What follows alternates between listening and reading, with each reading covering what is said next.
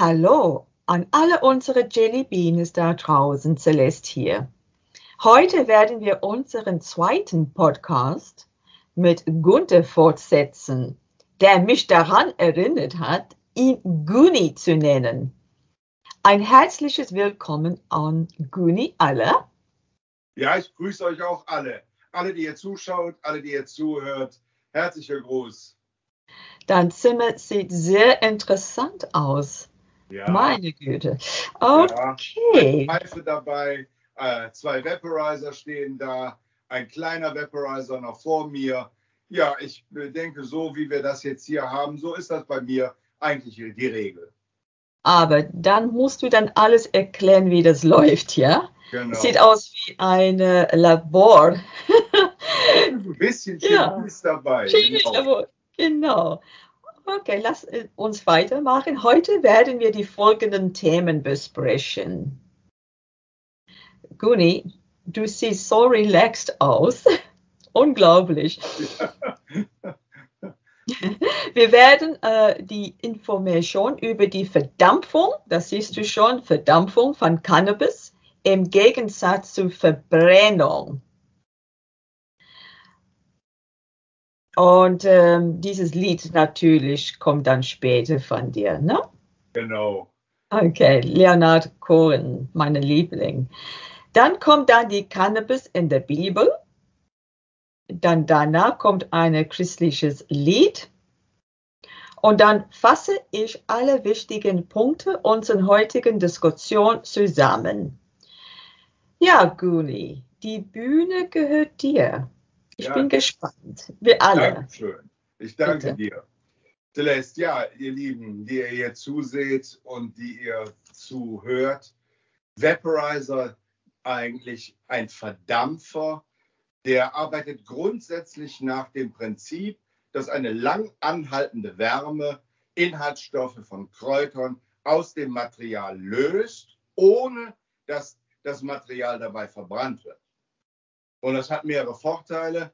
Zum einen ist das besonders schadstoffarm, aber darüber hinaus ist es auch recht unauffällig und dadurch ist eine dezente Geruchsentwicklung möglich.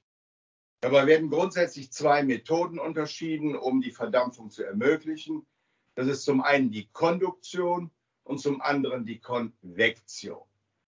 Bei der Konduktion haben wir es mit einem Verfahren zu tun, das leider häufig verwendet wird. Leider sage ich deshalb, weil ich da nicht allzu viel von halte. Da werden die Kräuter bei direktem Kontakt mit dem Heizelement verdampft.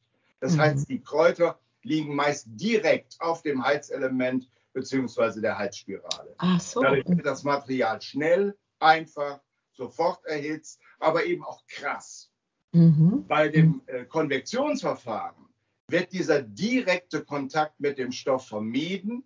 Da liegt das Material in einer getrennten, einer separaten Kammer, durch die dann heiße, konstante Luft strömt und die Luft wird vor der Kammer erhitzt und erzeugt so eine sanfte Verdampfung. Okay. Das, denke ich, ist das Wichtige, dass die Konvektion die Verdampfung der Kräuter ermöglicht, durch den heißen Luftstrom und einen wunderbaren Geschmack erzeugt. Bei der Konduktion eben durch den direkten Kontakt ist es ein wenig anders. Da haben wir praktisch eine sehr krasse Geschmacksentwicklung, die ich persönlich nicht sehr schätze. Und dann gibt es eine Kombination beider Verfahren. Es gibt Vaporizer, Verdampfer, die beides miteinander kombinieren. Da ist der sogenannte Volcano, den ich hier stehen habe, ein Vaporizer, ein stationärer, ein Desktop-Web, wie man auch sagt. Der arbeitet eben mit einer Technik, die Konvektion und Konduktion miteinander kombiniert. Und das trifft auch für den tragbaren Vaporizer zu, den ich hier habe, von der gleichen Firma, der gleiche Hersteller, ein portabler, ein mobiler Web, den man überall mit hinnehmen kann, den sogenannten Mighty, wie er heißt. Und er ist auch richtig mächtig. Interessant. Eine Sekunde, Moment für die Unterbrechung. Ich habe einen Herr Schmidt an der Leitung. Eine Sekunde. Er will mit mir reden. er guckt uns an, jetzt gleichzeitig, als Vorwarnung. Ja, Herr Schmidt. Aha, er hat mir einen Chat geschickt. Aha, er fragt jetzt, was du rauchst momentan. Ja, momentan habe ich eine Shisha, also eine Wasserpfeife und habe einen Zitronentabak drin, der ohne Minze einen sehr natürlichen Zitronengeschmack wiedergibt. Und ich rauche das sehr häufig, 2, 3, 4 Mal am Tag. Jetzt nicht nur die Zitrone, auch andere Geschmacksrichtungen. Ja, das ist ein bisschen chillig. Das kann man auch mit anderen zusammen machen, mit der Gemeindejugend, mit Menschen, die halt mit mir ins Gespräch kommen wollen, damit das Ganze nicht so von oben herab ist, kann man miteinander ein bisschen besser auf Augenhöhe chillig miteinander sprechen. Okay, Herr Schmidt ist glücklich mit deiner Antwort. Wunderbar. Ich kann nicht alle Leute dazwischen antworten, aber die hören alle zu, Guni. Sehe ich, klar. Ja, und dann habe ich ja hier noch einen Glas-Vaporizer stehen, den wir hier auf dieser Seite haben.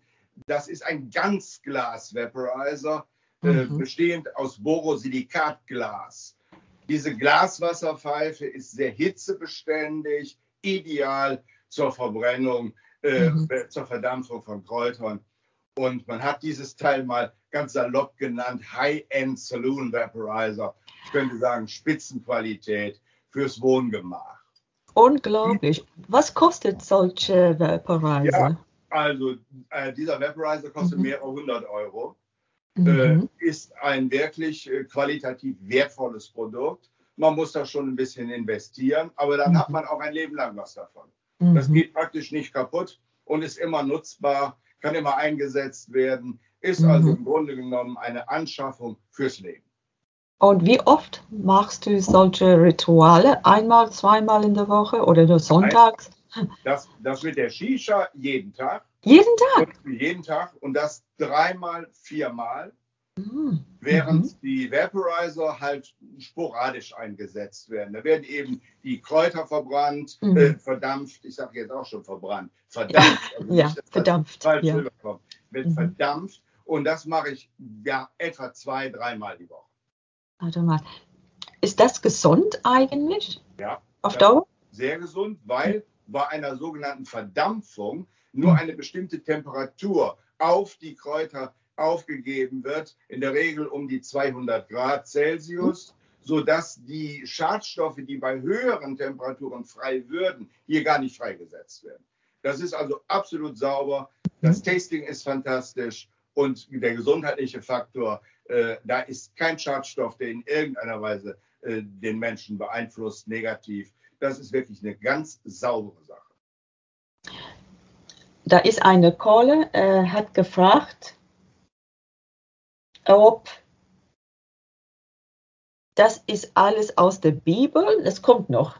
Die Bibel kommt noch. Das ist mal zunächst nur das Verfahren, mit dem ich persönlich diese Kräuter verdampfe, weil ich die Verbrennung eben nicht wünsche. Bei so hohen Temperaturen bei einer Verbrennung werden leicht 800.000, 900.000 Grad erzeugt. Da werden Schadstoffe frei, die dem Organismus nicht gut tun. Wow, unglaubliche Information auf einmal. Und ich denke, wir kriegen eine Menge Fragen später. Ja. Wie man sagt, ich kann nicht alle Leute gleichzeitig antworten. Die gucken uns alle an und danach kriegen alle deine Information, deine Twitter und Instagram, können die mit dir kontaktieren. Das ist gut.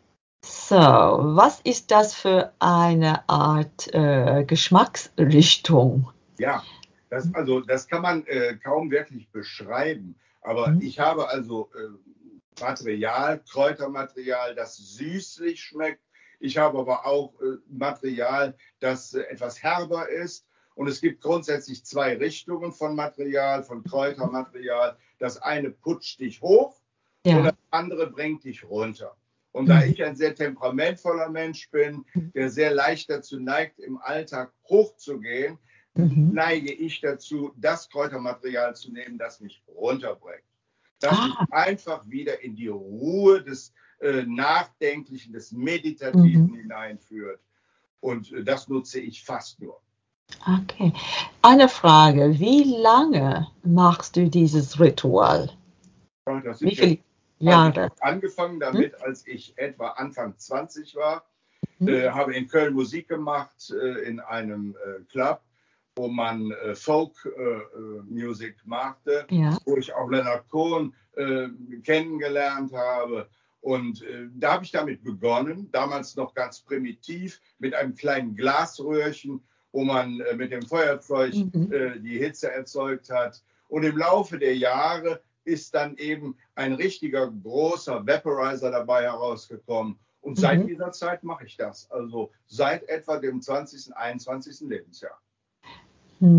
Ach, ich habe eine Sandy, die versucht, was zu fragen. Sie sagt, sie macht das 6 Monate lang, weil sie leidet unter Migränen. Ja, Und sie sagt, es hat ihr sehr geholfen. richtig. Ja. Habe ich auch gehabt. Migräne habe ich manchmal 2-mal, 3-mal die Woche gehabt. Und die Pillen sind erstens nicht gut für den Organismus und zum Zweiten helfen sie im Endeffekt auch nicht mehr. Und dann habe ich in Köln einen Arzt kennengelernt, der mich eben mit diesen Substanzen, die in Cannabis enthalten sind, CBD vor allen Dingen, Ja. der hat mich damit vertraut gemacht. Und ich muss sagen, seitdem habe ich die Migräne gut im Griff. Ah, ja, dann macht man das Richtige. Ja, dann wir gehen ein bisschen weiter zu unserer nächsten Frage. Und es scheint eine Menge Leute jetzt sehr, sehr neugierig über die Cannabis in der Bibel. Genau. Alte Testament, Neue Testament. Ja, also Cannabis in der Bibel wird tatsächlich erwähnt. Das ist nicht etwas, das man jetzt, sagen wir mal, in Sonntagsgottesdiensten hört. Ich glaube kaum, dass ein 0815-Pastor in einer Kirchengemeinde darüber predigt. Im Allgemeinen kann man sogar sagen, dass das christliche, moderne christliche Establishment darüber sogar die Stirn runzelt. Aber es ist trotzdem so, es bleibt dabei, Cannabis wird in der Bibel erwähnt und eben nicht abschätzig, negativ, so nach dem Motto, lass die Finger davon, sondern in einem ausgesprochen positiv gemeinten Sinn. Das ist schon mal wichtig zu verstehen. Das hat die Anthropologin Sula Bennett bereits Mitte der 70er Jahre des 20. Jahrhunderts herausgefunden. Die hat diese Erkenntnis gehabt und hat sie in Form von Büchern und Schriften uns auch mitgeteilt. Da gibt es im Hebräischen eine Wortkombination, die ursprünglich eben Cannabis bedeutet. Und das heißt auf Hebräisch Cannabis. Cannabis. Das ist in den modernen Übersetzungen, in den gängigen Übersetzungen vor allen Dingen dann falsch übersetzt worden. Da wurde dann Kalmus gesagt, das hat Luther zum Beispiel gemacht, oder es wurde als Ingwergras bezeichnet oder als Würzrohr. Alles Fehlübersetzungen dieses Begriff. Hinter diesem Begriff Cannabis steckt nichts anderes als Cannabis. Und um zu verstehen, welche Bedeutung das für die religiöse Erfahrung hat, muss man sich 2 Dinge, denke ich, klar machen. Und das eine hat zu tun mit der Schöpfung, mit dem Schöpfungsbegriff. Und das andere hat zu tun mit dem Begriff Salbung. Vielleicht mache ich ein paar Bemerkungen zum ersten Begriff der Schöpfung als eine alles bestimmende Wirklichkeit, wo uns ja in der Bibel im sogenannten Alten Testament, richtig heißt das Tanach, alt klingt so nach dem Motto, ist abgetan, brauchen wir nicht mehr, aber die richtige Bezeichnung ist Tanach. Und in dieser biblischen Überlieferung wird Gott uns ja geschildert als jemand, der in seine Schöpfung hinein handelt und uns unterstützt, begleitet, uns hilft, uns immer wieder zur Seite steht, uns befreit, beschützt, uns heilen möchte. Gott als Arzt, eine wichtige Kategorie. Und Gott will eben, dass wir das Leben haben. Er will, dass du das Leben in Fülle hast. Und deshalb wähle das Leben, nicht den Tod, wähle den Segen und nicht den Fluch. Und dann sagt die Bibel, dass alles, was Gott geschaffen hat, an natürlichen Pflanzen, aber auch Tieren in der Welt, dem Menschen anvertraut ist. Im ersten Buch Mose, dem Buch Genesis, heißt es, und Gott sprach, siehe, ich habe euch gegeben, jede Pflanze, die Samen bringt, die auf der ganzen Erde ist, und jeden Baum mit Samen in seiner Frucht, zu eurem Nutzen, zu eurer Speise. Und an anderer Stelle heißt es, alles, was sich regt, alles, was lebt, das sei euch anvertraut, euch zum Nutzen, euch zur Speise. Wie das grüne Kraut habe ich euch das alles übergeben. Und Gott sah an, was er geschaffen hatte, den Menschen übergeben hatte. Und dann sagt er, dass es sehr gut war. Und deshalb ist auch die Hanfpflanze als Schöpfung Gottes gut. Von Gott, dem Schöpfer, gegeben zum Nutzen für seine Geschöpfe. Das ist wichtig zu verstehen, dass wir zunächst einmal alleine mit der Schöpfung, mit diesem Begriff der Schöpfung, eine positive Beziehung auch zur Hanfpflanze bekommen können. Aber dann geht es eben weiter. Der Begriff der Salbung, der jetzt noch viel wichtiger und spezifischer ist. Die meisten von uns haben Psalm 23 mal irgendwann auswendig gelernt. Irgendwo im Unterricht, in der Schule, im kirchlichen Unterricht. Und da heißt es an einer Stelle, du salbest mein Haupt mit Öl und schenkest mir voll ein. Die Salbung ist die Kraft Gottes, dass wir seine Werke verstehen können, tun können, umsetzen können, realisieren können. Salbung ist nichts anderes als die Power von Gott, die sich in unserer Mitte manifestiert. Und von Jesus wird uns berichtet, dass er selber konstant sich in dieser starken Salbung befand, die auf alle Menschen, die er traf, eine gewaltige Auswirkung hat. Salbung, Celeste, ist etwa vergleichbar mit dem, was ihr Psychologen Flow nennt. Ja, das ist ein Begriff aus der Psychologie. So können wir eigentlich sagen, dass diese Salbung so eine Art Flow ist. Ein Fluss, der in die Tiefe der Wirklichkeit hineinführt und der manchmal nur leicht berührt, vom Heiligen Geist leicht berührt zu werden, aber manchmal auch ein ganz besonderer Zustand, in dem wir geraten. Herrlichkeit zu erleben, in diesem Zustand, in dem dann Schmerzen beseitigt werden, in dem Sorgen nicht mehr an Bedeutung übergewichtig sind und die wir empfangen dürfen und denen wir auch dann als Hilfestellung mit anderen Menschen zum Dienst führen können. Also du wirst erfüllt, ausgefüllt mit dem Heiligen Geist Gottes. Wenn wir das Wort Christus nehmen, wir sprechen ja von Jesus als dem Christus, dann dürfen wir nicht denken, Christus ist ein Nachname. Also Jesus Christus, Vorname, Nachname, so wie Günni Wirtz Vorname, Nachname ist. Christus ist ein Titel und das heißt übersetzt so viel wie der Gesalbte. Dieser Jesus ist der Zeitenwende derjenige gewesen in der Zeitenwende, der tatsächlich der Gesalbte Gottes ist, der Messias, wie wir auch sagen. Und dann erzählt die Bibel von Salbungen mit Öl. Und da kommt dann Cannabis zum Tragen, weil diese hebräische Wortkombination Cannabis, die ja Cannabis bedeutet, Bestandteil dieses Salböls geworden ist. Und das finden wir im zweiten Buch Mose, dem Buch Exodus überliefert. Ich darf die Stelle vielleicht einmal zitieren, damit das deutlich wird, was es heißt. Da heißt es in der Bibel, der Herr redete mit Mose und sprach, nimm dir die beste Spezerei, die edelste Myrrhe, 500 Lot und Zimt, die Hälfte davon, 250. Und dann heißt es, und Kalmus. Das heißt, und Cannabis.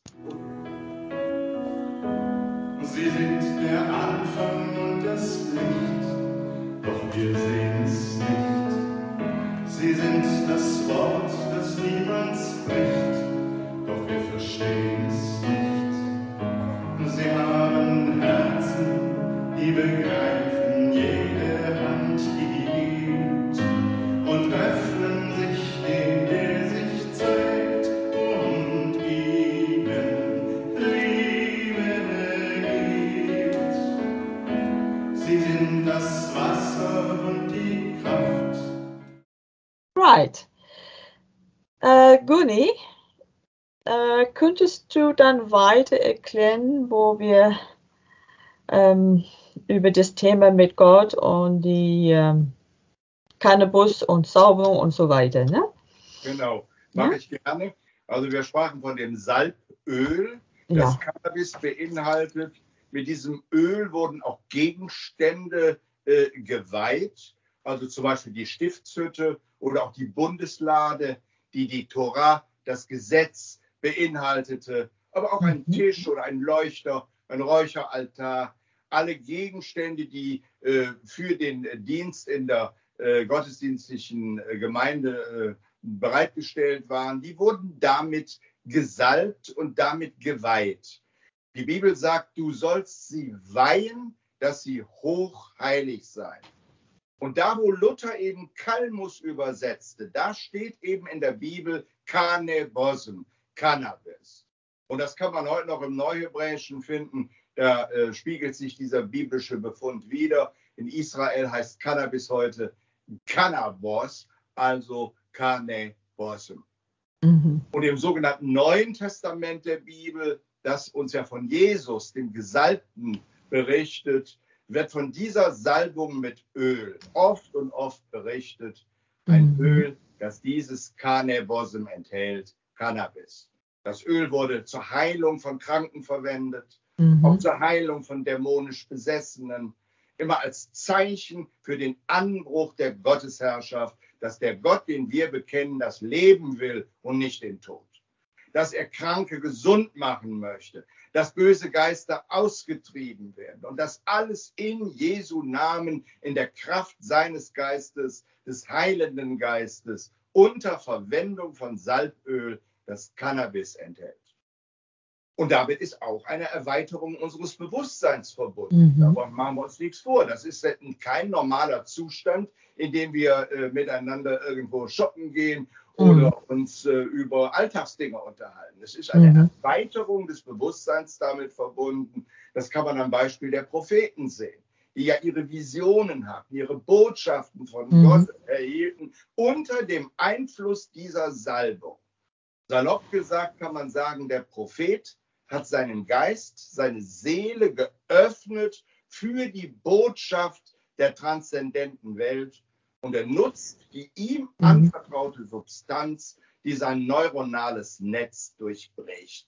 Das ist eine Kernbotschaft der Bibel, der Mensch, das Geschöpf Gottes als Psychonaut, der mit seiner Seele oder als Geist und Seele auf große Fahrt geht. Cannabis als spiritueller Katalysator, eingesetzt, die Evolution des menschlichen Bewusstseins antreiben zu können.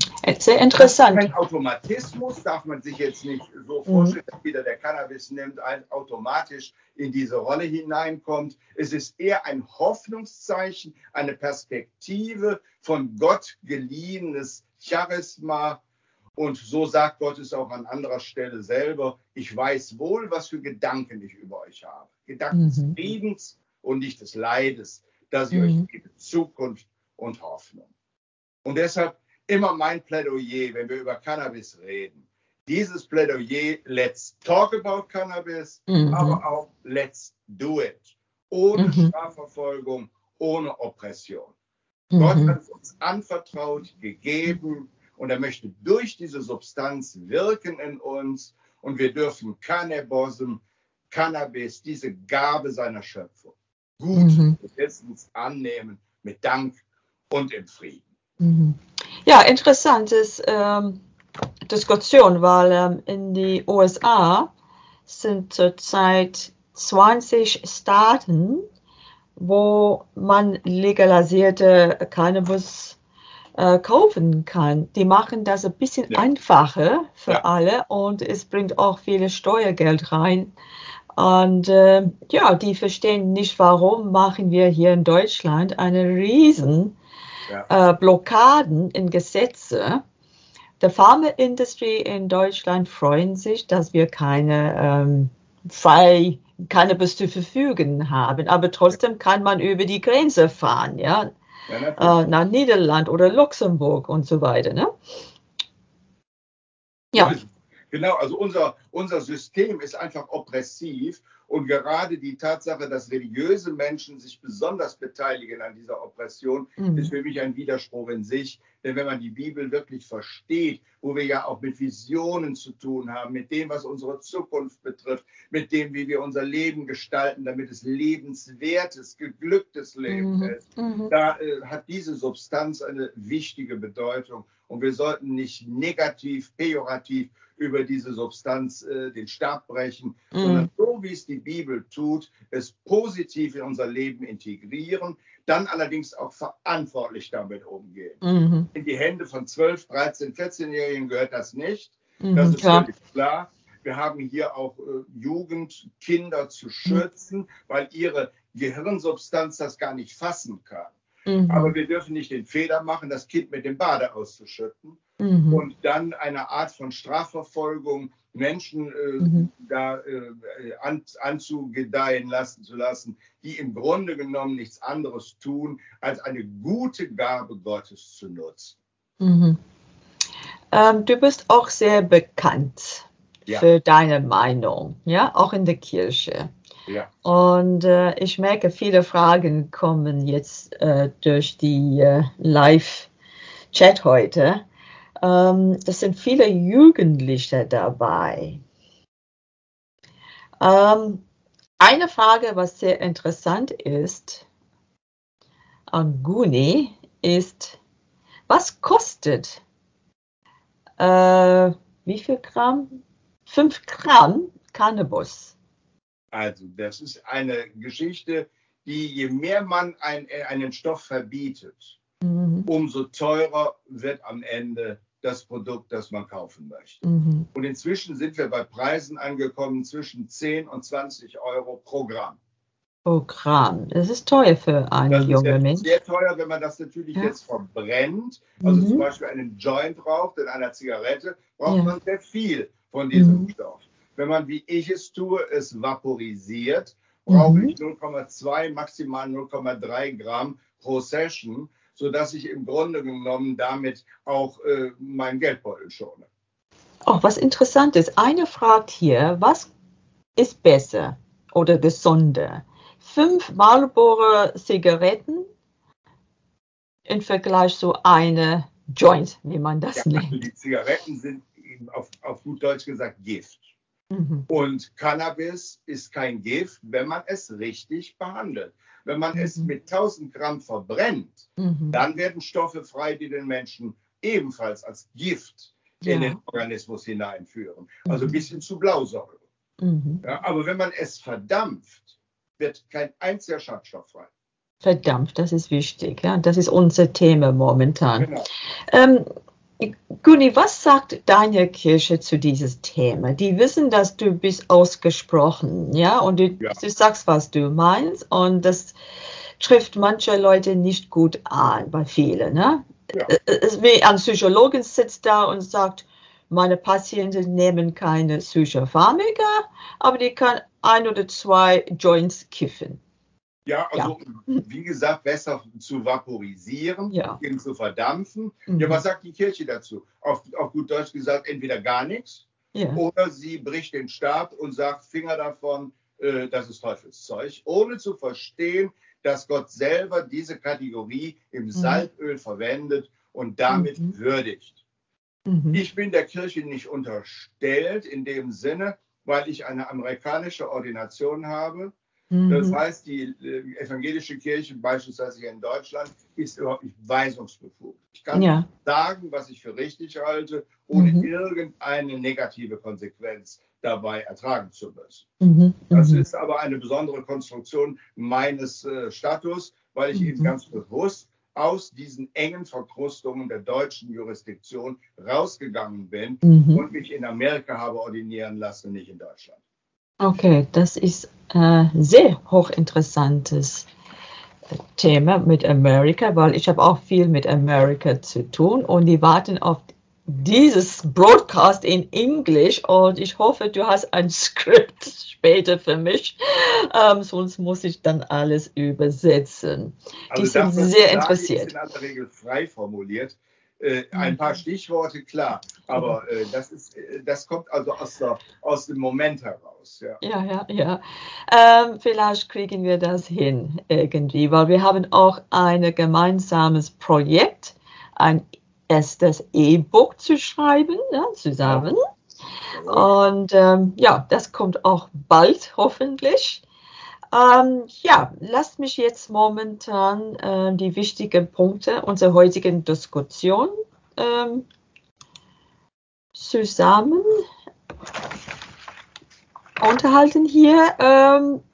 Wir haben über die Verdampfung von Cannabis im Gegensatz zur Verbrennung gesprochen. Ja. Jetzt wissen wir, Verdampfung ist gesünder. Genau. Ja. Und dann haben wir über die Situation von der Bibel, ja, als Beispiele erwähnt, was hochinteressant ist. Da muss ich mit dir dann später nochmal fragen. Es war für mich auch einige Sachen da, wo ich muss erstmal überlegen. Ja. Ich habe eine Frage, Guni. Könntest du vielleicht eine kurze Text aus der Bibel für uns zitieren? Ja, also das ist der Text, den ich eben schon gelesen habe, wo wir im 2. Buch Mose eben diese Anleitung finden, wie das Öl hergestellt werden soll. Okay, 2. Buch Moses, ja? Mose. Und das ist im Alten Testament, also im Tanach, enthalten. Und in diesem Buch Exodus, da finden wir dann genau diese Rezeptur, wie man ein Salböl herzustellen hat, wo dann Myrrhe dabei ist, Zimt dabei ist und eben, wie Luther übersetzt hat, Kalmus. Und wie wir ja jetzt wissen, das heißt Cannabis. Dann kommen noch ein paar andere Produkte dazu, Olivenöl, Cassia und so weiter. Und das ist das Substrat, das verwendet wird, um zu salben Gegenstände, aber auch Personen, Propheten, Priester, alle sollen mit diesem Öl gesalbt werden. Gut, ich habe jetzt eine Frage von einem älteren Herrn. Er heißt Jan. Okay, Jan fragt, ob du ihm zeigen kannst, wie du deine Shisha-Pfeife benutzt. Er will auch eins kaufen. Ja, also diese Pfeife benutze ich so, dass sie zunächst einmal mit Wasser aufgefüllt wird, am besten kaltes Wasser, damit der Rauch, den ich einatme, abgekühlt wird. Gleichzeitig filtert Wasser aber auch, sodass die Stoffe, die nicht unbedingt so sehr gut sind, gerade mit diesem Wasser auch eine Filterung unterstehen. Dann habe ich einen Kopf, in dem der Tabak enthalten ist, und das ist Geschmackssache. Der eine hat gerne Früchte, der andere hat gerne Vanilletabak, der andere Karamelltabak. Da gibt es mehrere Möglichkeiten. Und dann setze ich einen Batscha, einen entsprechenden Kaminaufsatz auf den Kopf, der 2 oder 3 Kohlen beinhaltet, heiße Kohlen, sodass der Tabak den Luftstrom der heißen Luft mitbekommt und ich schließlich und endlich diesen Rauch einziehen kann. Okay. Jan hat Räume, sehe ich, ja, und er fragt, ob das hilft, weil er hat alles versucht, alle Schmerzmittel und nichts hilft ihm. Ja, das hilft. Das hilft definitiv. Also rheumatische Erkrankungen sind in jedem Falle auch mit CBD-haltigem Cannabis heilbar, also medizinischem Cannabis. Ja. Man muss ja die beiden Grundbestandteile, es gibt noch mehr, aber 2 Hauptbestandteile unterscheiden, THC und CBD. Und je mehr CBD der Stoff beinhaltet, diese Kräuter beinhalten, umso stärker auch die medizinische Wirkung. Rheuma, Migräne, Schmerzen, aber auch psychologisch zu verschiedenen Faktoren, Angststörungen und diese Dinge werden Depression damit, Depression zu therapieren sein. Genau. Leider als Psychologen dürfen wir das nicht empfehlen, keine Cannabis-Produkte. Ja. Aber die Homöopathen sind auch ein paar dabei, die machen das anders, ja? Genau. Gut. Ja, wow, hochinteressant. Also ich habe eine positive Erfahrung ja gemacht. Ich habe Migräne seit meinem 14. Lebensjahr Oh, gehabt. das ist lange her. Ja, durch eine wahrscheinlich Meningitis veranlagt, die ich hatte. Und ich habe erst, wie das üblich ist, die normalen Schmerzmittel genommen. Ich habe die Erfahrung gemacht, dass man immer mehr davon braucht, immer häufiger die Pillen einschmeißen und das im Endeffekt nicht wirklich hilft. Und dann ist dieser Arzt gekommen in Köln und hat mich mit diesem CBD-haltigen medizinischen Cannabis vertraut gemacht. Und seit dieser Zeit kann ich diese Meningitis-induzierte Migräne auch gut therapieren. Ich komme damit hervorragend zurecht. Interessant ist auch ein Herr hier, der hat Tinnitus seit 20 Jahren und niemand kann ihm helfen. Und er leidet sehr. Es ist wie ein Helikopter in seine Ohr oder ein Jetzer manchmal, der fliegt ganz laut in seinen Kopf. Ja. Könnte das ihm helfen, sagt er. Das glaube ich weniger. Die Erfahrungen, die wir gemacht haben mit CBD-haltigem, also medizinischem Cannabis, würde solche Erkrankungen nicht wirklich therapieren können. Aber es könnte vielleicht ihn mehr relaxen, ja? Das in jedem Fall. Ja. Es kann also den Zustand erzeugen, dass man runterkommt. Es gibt die Möglichkeit, dass man wirklich chillt und gerade dann auch solche Erkrankungen in der eigenen Psyche angeht. Aber einen direkten Stoffwirksamkeitseffekt wüsste ich bei Tinnitus nicht. Gut, da ist dann eine Frau. Wie alt ist die jetzt? Aha, in der Menopause. Ja. Sie sagt, sie hat alles genommen, alles. Sie hat alles probiert von Homöopathie, Psychologie, alles therapeutische Maßnahmen und nichts hilft ihr. Und sie weiß nicht weiter. Könnte Cannabis helfen in diesem Fall? Ja, das in jedem Fall.